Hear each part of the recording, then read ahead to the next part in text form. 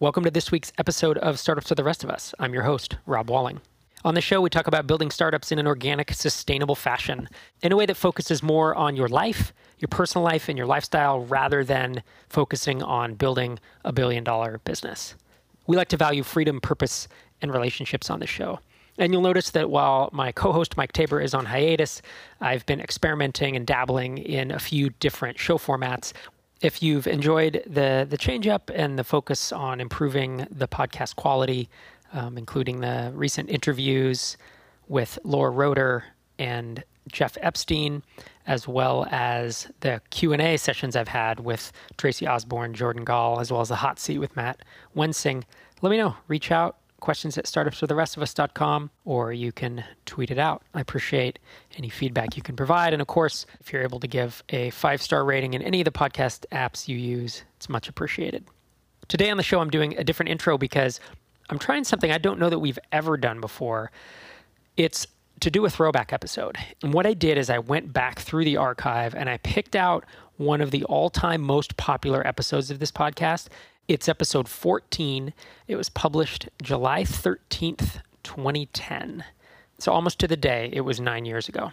And what's also interesting is that when this episode went live, my second son was 5 days old. That's just an interesting coincidence.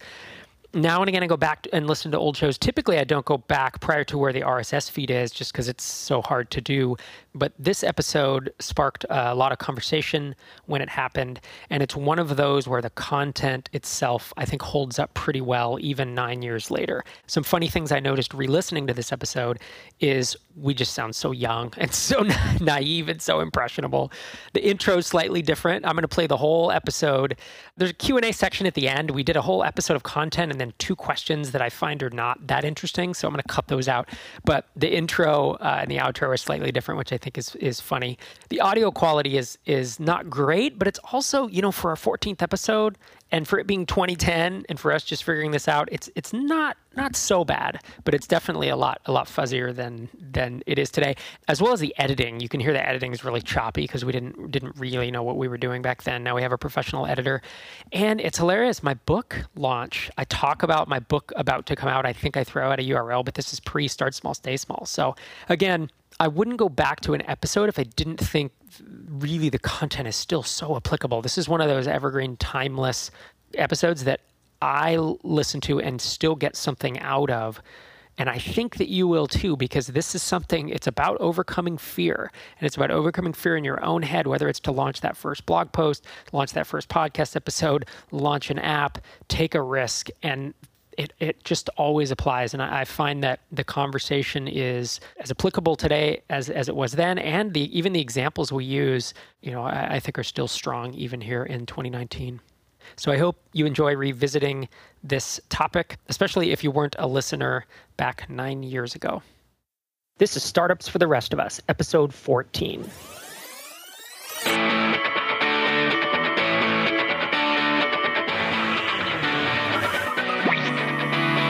Welcome to Startups for the Rest of Us, a podcast that helps developers be awesome at launching software products, whether you've built your first product or just thinking about it. I'm Rob. And I'm Mike. And we're here to share our experience to help you avoid the same mistakes we've made. What's new this week, Mike?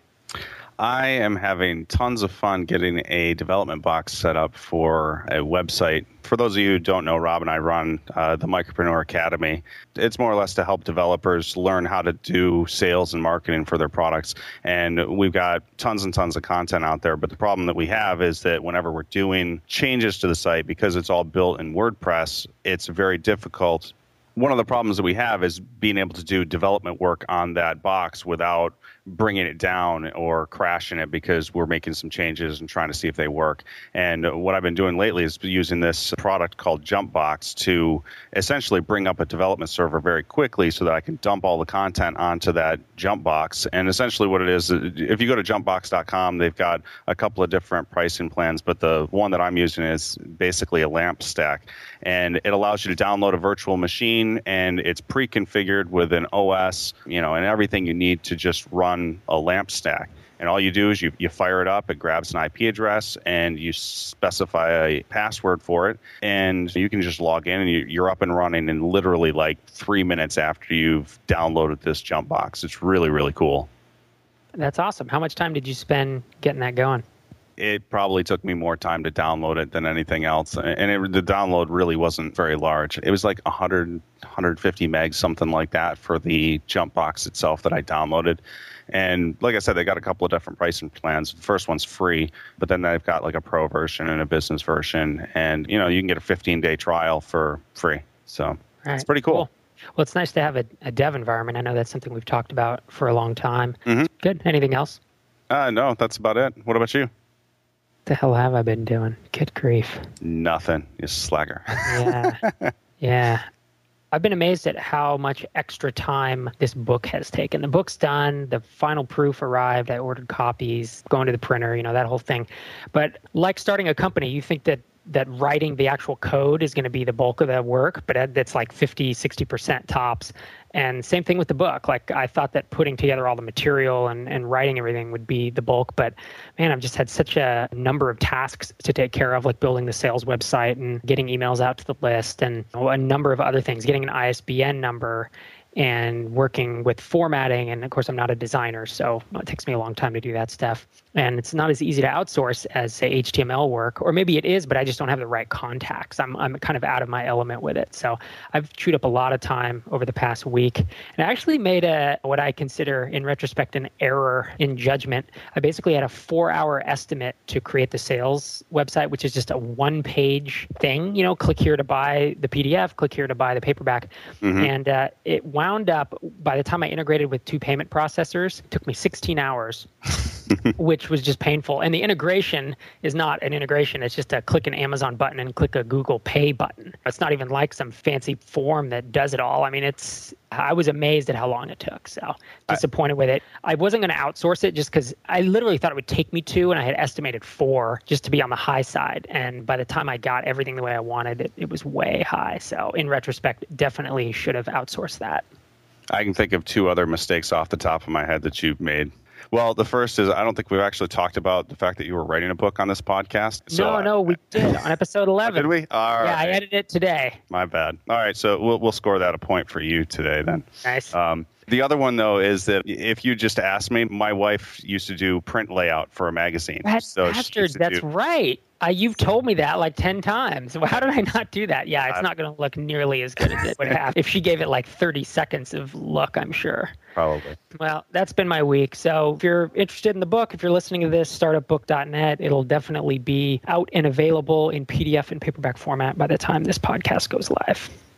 The other thing I wanted to mention this week is I was talking to someone about a week ago, and they listened to the podcast, and I was like, yeah, well, you can stay in tune with what Mike and I do on our blogs. And he was like, oh, you guys blog? And I was like, man, that's like, we've been doing this podcast for 2 months and we've been blogging for 5 years each. And I was like, oh, I thought the blog was kind of our deal. But anyways, I realized we've never mentioned our blog URLs, or maybe in passing we have. But if people are interested in hearing more about this type of micropreneur stuff, my blog is softwarebyrob.com and Mike's blog is singlefounder.com.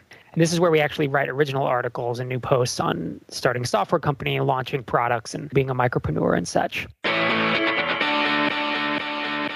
What are we discussing today? I think we actually had a listener comment from somebody on the startupsfortherestofus.com website, right? That's right. So at startupsfortherestofus.com, that's where you can download and listen to all of these episodes. And in episode 1, a guy named Scott Herbert made a text comment at the bottom, and he said, first, thanks for a podcast that doesn't think I have $10 million of VC funding and want to tell me how to spend it. Secondly, I'd love to hear a cast on fear. Someone has offered to review my application for their blog, and I'm scared by this. I said yes, of course, but does it get any easier? So that's what we're going to be talking about today. Cool.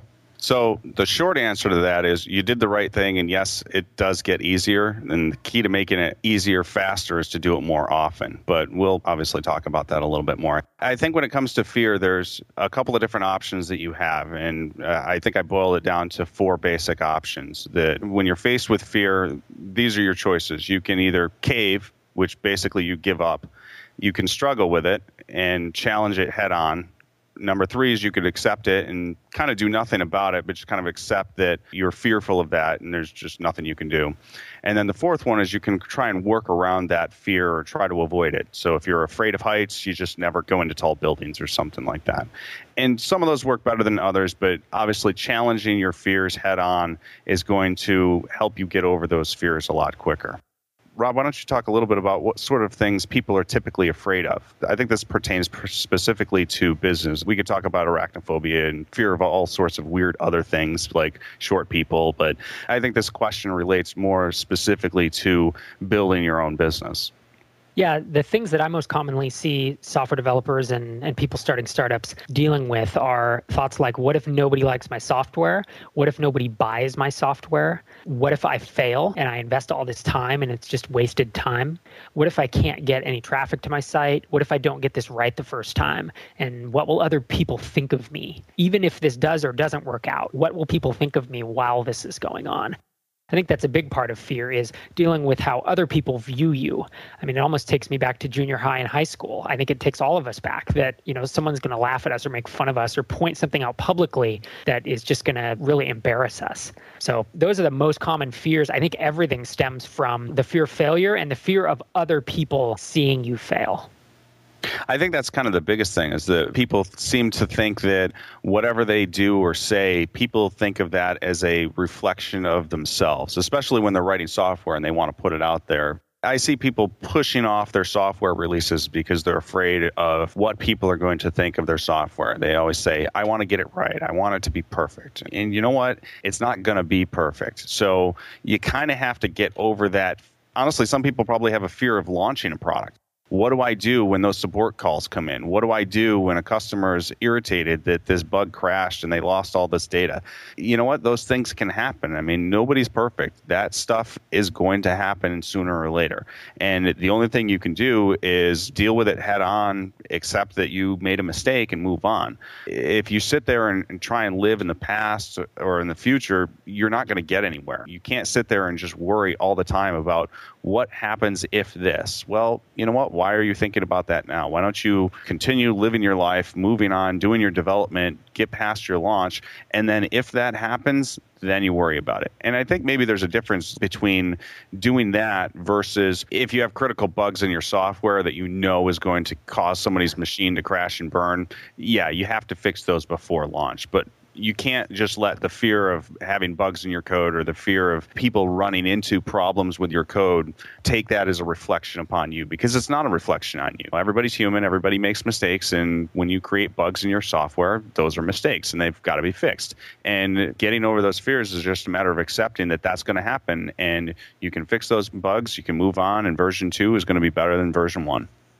Yeah, I think the two things that I think about when encountering fear like this is that, A, the first time you do anything, you're going to be scared. Like the first time you publish a single blog post, you're going to be scared. I was the first time I did it, the first time I published an essay and a bunch of people read it and people started ragging on it. I had anxiety about this. I mean, this is just naturally. The first time you record a podcast, you're going to have anxiety. The first time you speak at a user group, the first time you speak at a conference. Anytime you do something publicly, you are going to have some type of fear. There's some natural inclination in all of us that we feel like we're going to be judged by everyone. And whether it's realistic or not, knowing that the first time you do something, you are going to feel this anxiety and this fear is, I think, really helpful, because then you can identify it very quickly and say, oh, this is that feeling again. It's that same old thing that comes very naturally. And, I shouldn't be scared of it, and I shouldn't let it talk me out of doing this thing. I've actually started following that fear. And this is a little bit like Seth Godin with the linchpin, where he kept saying the lizard brain is this negative talk. And if you go towards the lizard brain, when the lizard brain talks to you and says, don't do this thing, you're typically stretching yourself and you're actually doing something good. You're actually moving in a direction that will grow who you are. And the second thing is that I think as software developers, most of us have this natural anxiety of wanting to be perfectionists. I was talking to a developer today, and he said, yeah, I want my software to be perfect. I know it's not going to be, but what if I launch it and there's a bunch of bugs in it? There's kind of two different types of people, right? There are the people who don't care enough, and those people don't tend to be really good software developers. They don't tend to want to launch a software product. The ones who are doing this tend to be more of the perfectionists, tend to be more of the people who are stressing out about it, and that's us. We have this anxiety that actually provides productivity. If you've ever heard of the Yerkes-Dodson curve, it's a psychology theory that anxiety helps you to a point, helps you be productive. And if you're not anxious at all about a deadline, it's very likely you're going to miss that deadline and that you're not going to be productive. And so anxiety, and which translates into fear, is actually a good thing to a certain extent, and it actually will make you perform better and do more work quicker, be more productive. I know what you're saying about being able to have a healthy dose of anxiety, because I remember back in college, I used to feed off of deadlines like it was my job. I mean, I guess kind of it was. But the fact is that, like, if I had a deadline for a paper coming up or a project or something like that, as that deadline got closer and closer, I would just use it to energize myself and kind of really focus in on what it was that I had to do and what I had to get done. And somehow it just helped me to meet a lot of the deadlines. And don't get me wrong, I mean, there was a certain amount of procrastination in there, but I've also seen studies where that if you take 3 groups of people and you give one a deadline at the end of the quarter or semester, and then you give another group of people regular deadlines throughout that time period, and you tell the third people they can create any deadlines they want, people will tend to procrastinate until the end. I would just feed off that natural energy for those deadlines. So for me, the anxiety, I think, helped a little bit, but you also have to be a little bit realistic about and keep it in your head, am I actually going to meet this deadline, or is it just a completely lost cause? Yeah, that's the thing with fear. And I'm kind of equating fear with anxiety, because I think when you say fear, you think, a lion is attacking us. And anxiety is more of a realistic explanation or a realistic description of what we really feel when you're going to go up and speak in front of people, or we're going to release a software product and maybe have someone say something bad about it or something. I think it's anxiety might be a better word for it. But there was a study, and of course, I wish I could quote it, but it was a study done at UC Berkeley, and it compared the anxiety level, the stress levels of cops who were working in East Oakland versus students during finals week. And the anxiety levels were actually higher in the students during finals week. And what that shows is that anxiety, a lot of it, if not all of it, is in your head. Some of it can be chemical as well. You can be prone to be an anxious person, but a lot of it is in your head. Ever since then, I have really learned to focus in on my anxiety and realize when it's coming and identify it, and then do something more productive with it and allow it to motivate me rather than cause me to cave. I think you bring up an interesting point about the difference between fear and anxiety, though, because I think personally I have my own fears, and my fears tend to be more long-term things that I'm afraid of happening. And then there are certain anxieties that I'll go through. I'm a pretty good public speaker, but I think everybody gets at least a little bit nervous when they're about to go up and do some sort of big presentation. But in terms of fears and stuff, one of my own fears is, as the sole breadwinner of my family, my wife stays home with the kids so that I can go out and work. But one of my fears is, what if my income streams come crashing to a halt and I'm not able to support my family? What if I'm on the road and something happens to me? Will my family be taken care of? How will that happen? How are they going to deal with that? And honestly, I generally don't worry about myself in terms of my health, but it doesn't mean that I didn't go out and buy a life insurance policy just to make sure that that sort of thing is taken care of. In terms of my income streams, I know that if it came down to it, I would do whatever needed to be done in order to make ends meet. I mean, if I had to go to Barnes & Noble and get a job stacking books or something like that, you know what? So be it. I'll do what it takes to take care of my family. But that's one of the long-term fears that I have. I don't really get anxious about those. I mean, I think about them, but I also think about how to deal with them and how to alleviate those things as concerns. What about you? I think a long-term fear I have is the same thing. I mean, being that we're both self-employed, it's a reality that our income could be majorly impacted very quickly. And in fact, these last few months, I've talked about it, due to the recession, there are several different income streams that I have that have substantially decreased, 50% or more. And so I've kind of been staring it in the face, realizing, wow, if it continues like this, there's going to be some issues down the line over the next few months. And so this is all happening right as I'm about to have my second child. So it's absolutely, I think think any entrepreneur, the fear of just making ends meet and continuing to have a solvent business is a valid fear, and it is for me as well. That's one of the things that I've heard from people as well. And I get asked that question, aren't you afraid of going out of business or this or that? And the way I see it, being self-employed actually gives me a certain amount of control over it because I am in control of my own destiny. I get to make the decisions that ultimately affect how I do in life. If I were working for some corporate employer someplace, they could decide to let everybody go on any given day, and there's literally nothing you can do about it. You think about it in terms of job security. Most people think of it that way, but you can also think of it in terms of financial security. You go to work for somebody, you're completely at their mercy in terms of your income. And sure, they can let you go, and then you can go find another job. But right now, it's hard to find jobs for most people. There's tons of people out of work, and the unemployment rate's really high. I look at that and say, well, you know what? I could either work for somebody else where I'm completely at their mercy, or I can work for myself where I'm at the mercy of my own bad decisions, so to speak. And honestly, to make the choice between those two, I'd rather work for myself any day of the week. Now, granted, you have to be making money in order to be able to do that sort of thing, but it's certainly an interesting way to look at it. Yeah, I think you make a good point there. No matter which avenue you choose, whether you work for an employer or start your own company, you're going to have fear about something, right? You should have some fear that maybe you'll get laid off, maybe the company will go out of business. You should have fear if you're an entrepreneur that maybe you won't make ends meet. So it's not like you can escape it by choosing one route over the other. I think people can talk themselves into not having fear if they work for an employer. I think you're kidding yourself, but by saying, oh, I'm not going to get laid off, this company's never going to go out of business, those kinds of things. But I think that there are fears in any choice that you make. There's no way to escape the realities of what might happen. Right.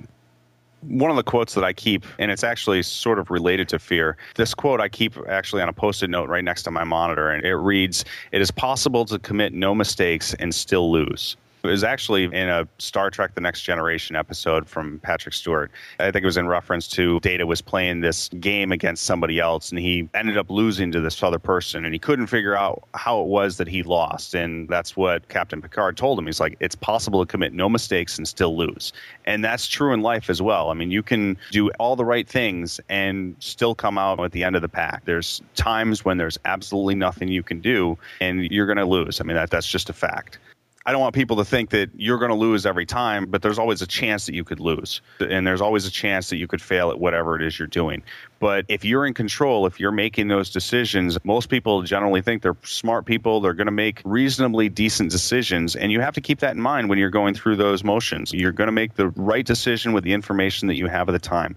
And if at the end of the day, you came out at the end of the pack, you have to kind of accept that and move on and say, okay, well, that was a learning experience, and take that forward and go on with the next task. I mean, you can't let those things bother you. I mean, I know people who kind of let things bother them for years. I can think of one person in particular who's let things bother him for years and years and years. And you know what? He's never going to get past it. It hasn't happened yet.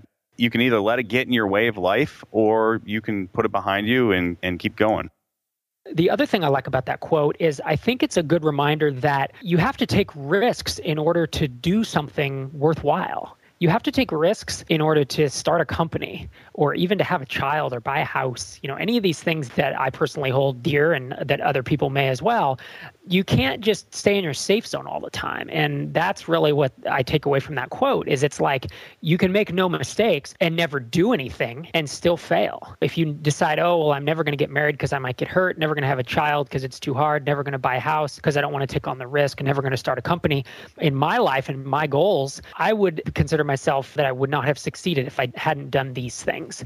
What I take away from that quote is that taking risks is a necessity if you are an ambitious person, and if you have goals, you're going to have to risk something to achieve those goals. And if you sit back and don't do it, that I would consider that failure, not taking the risks.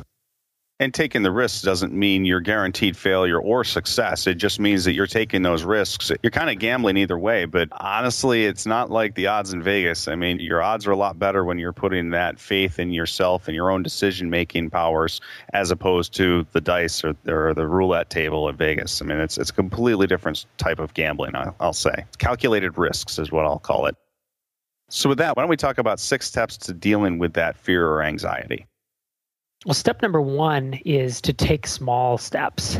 if you try to leap out too far, if you try to start a huge company or try to start two companies at once, it can just be too much and it can overwhelm you pretty easily. So if you are the type of person that fear tends to hold you back, take a small step. Maybe instead of putting up a bunch of money or putting in a bunch of time in order to start a company, try to either start a smaller version of that or just do a little baby step of it. Try to get that minimum viable product out and do some traffic testing and see what's going to happen. It's a much smaller step, but can still help move you in the direction of, say, starting a company.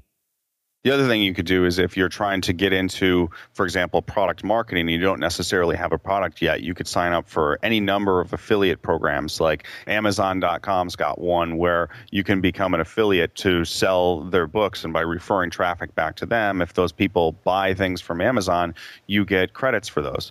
Well, that's a very small thing, and I'll be perfectly honest and say I don't think that you're going to make a lot of money from it, but you will probably learn quite a bit from it. And you can use that to help yourself as a baby step to become a better marketer, for example. Step number 2 is to get some concrete motivation in the right direction. What this really means is that if you're trying to do something, find somebody else who's done that and kind of pick their brain, get some help from them, ask them how they did it, ask them how they dealt with their fear or their anxiety about it. So if it's, for example, public speaking, you can go talk to somebody else who does public speaking for a living, or join Toastmasters or something along those lines. I mean, you really need to find somebody else who can talk to you about it, or you can talk to them about it and ask them questions and really get down to the bottom of what it is that you're afraid of and have them help motivate you in the right direction.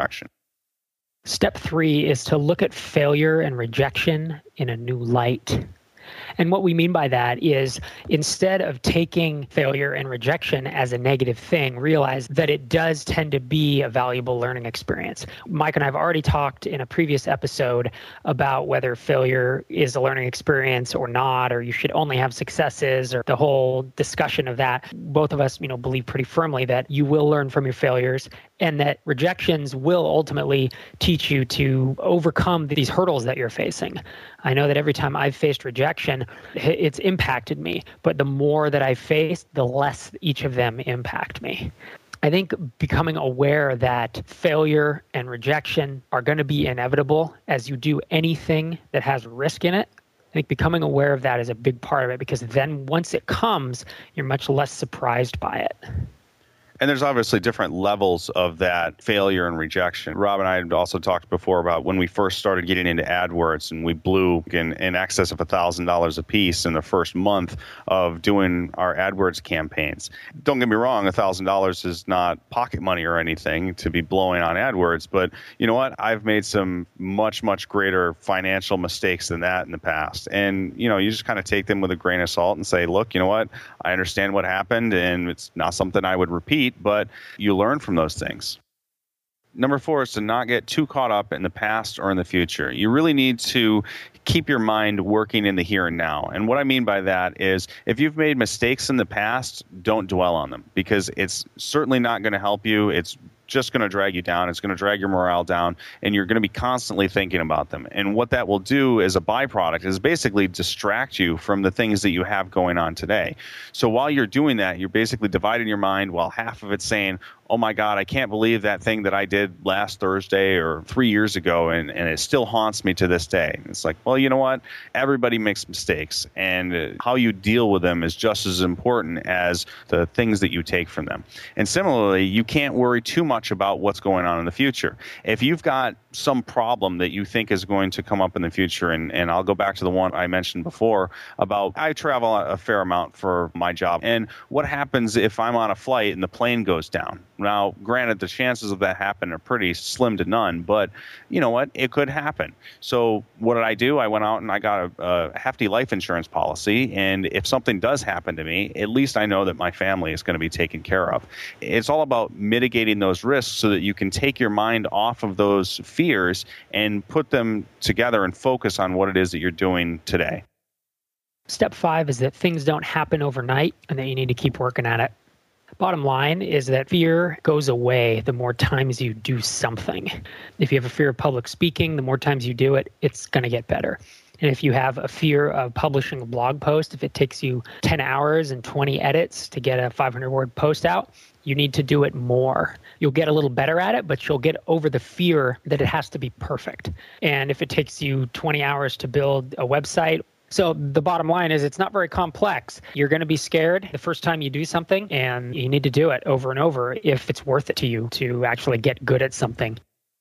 And the sixth step to dealing with fear is to get a sanity check from someone else. Whenever you're working on something, whether it's your software or a blog post or a piece of marketing collateral or a press release, anything along those lines, anything related to your business or even in your personal life, just get a sanity check from someone else. And it can be a close friend. It can be someone who barely knows you. And I had somebody contact me who said, hey, I'd like to get your input on something because I don't talk to you very much and you don't know anybody that I know. So it'd be great to hear from you about, what you think of this. And that's a perfect scenario where you can get that sanity check from someone else with virtually no fear of anyone else being, informed about what your fears are. One of the things that Rob and I actually used to do probably 5-6 years ago, something like that, when we were first getting our blog started, we actually started sending some of our blog posts back and forth just to get a kind of a sanity check on it to say, hey, what do you think of this article? What do you think of the wording of this? Does this strike a chord? Is it just too bland, etc.? And we did that for, what was it, like 6 months or something like that? And then we just kind of, went off our separate ways. And by that time, we'd kind of gotten over our fears about doing any sort of blog posts and publicly voicing what our thoughts and opinions were. I think we did it for closer to a year, actually. I think it certainly was helpful for me. I think it improved the work that both of us produced, as well as, at least from my perspective, it reduced the anxiety I had when I went to publish something because I knew that someone had already looked at it pretty critically. And so if I sent it over and you kind of said, nah, this is not very good, or there's a big flaw in this logic, then I would rewrite that piece. And then when I posted it, I knew that, it had essentially had a sanity check done to it. And it really reduced the fear that I was going to get slammed online. So to recap, the 6 steps to dealing with fear are: number 1, take small steps. Number 2, get some concrete motivation in the right direction. Number 3, see failure and rejection in a new light. Number 4, don't get caught up in the past or the future, work in the here and now. Number 5, keep working at it. Things don't happen overnight. And number 6, get a sanity check from someone else. So thanks to both Jonah and Troy. If you have a question or comment, please call it in to our voicemail number at 1-888-801-9690. Or you can email it in MP3 or text format to questions@startupsfortherestofus.com. If you enjoyed this podcast, please consider writing a review in iTunes by searching for Startups. You can subscribe to this podcast in iTunes or via RSS at startupsfortherestofus.com. Our theme music is an excerpt of We're Out of Control by Moot, used under Creative Commons. A full transcript of this podcast is available at our website, startupsfortherestofus.com. We'll see you next time.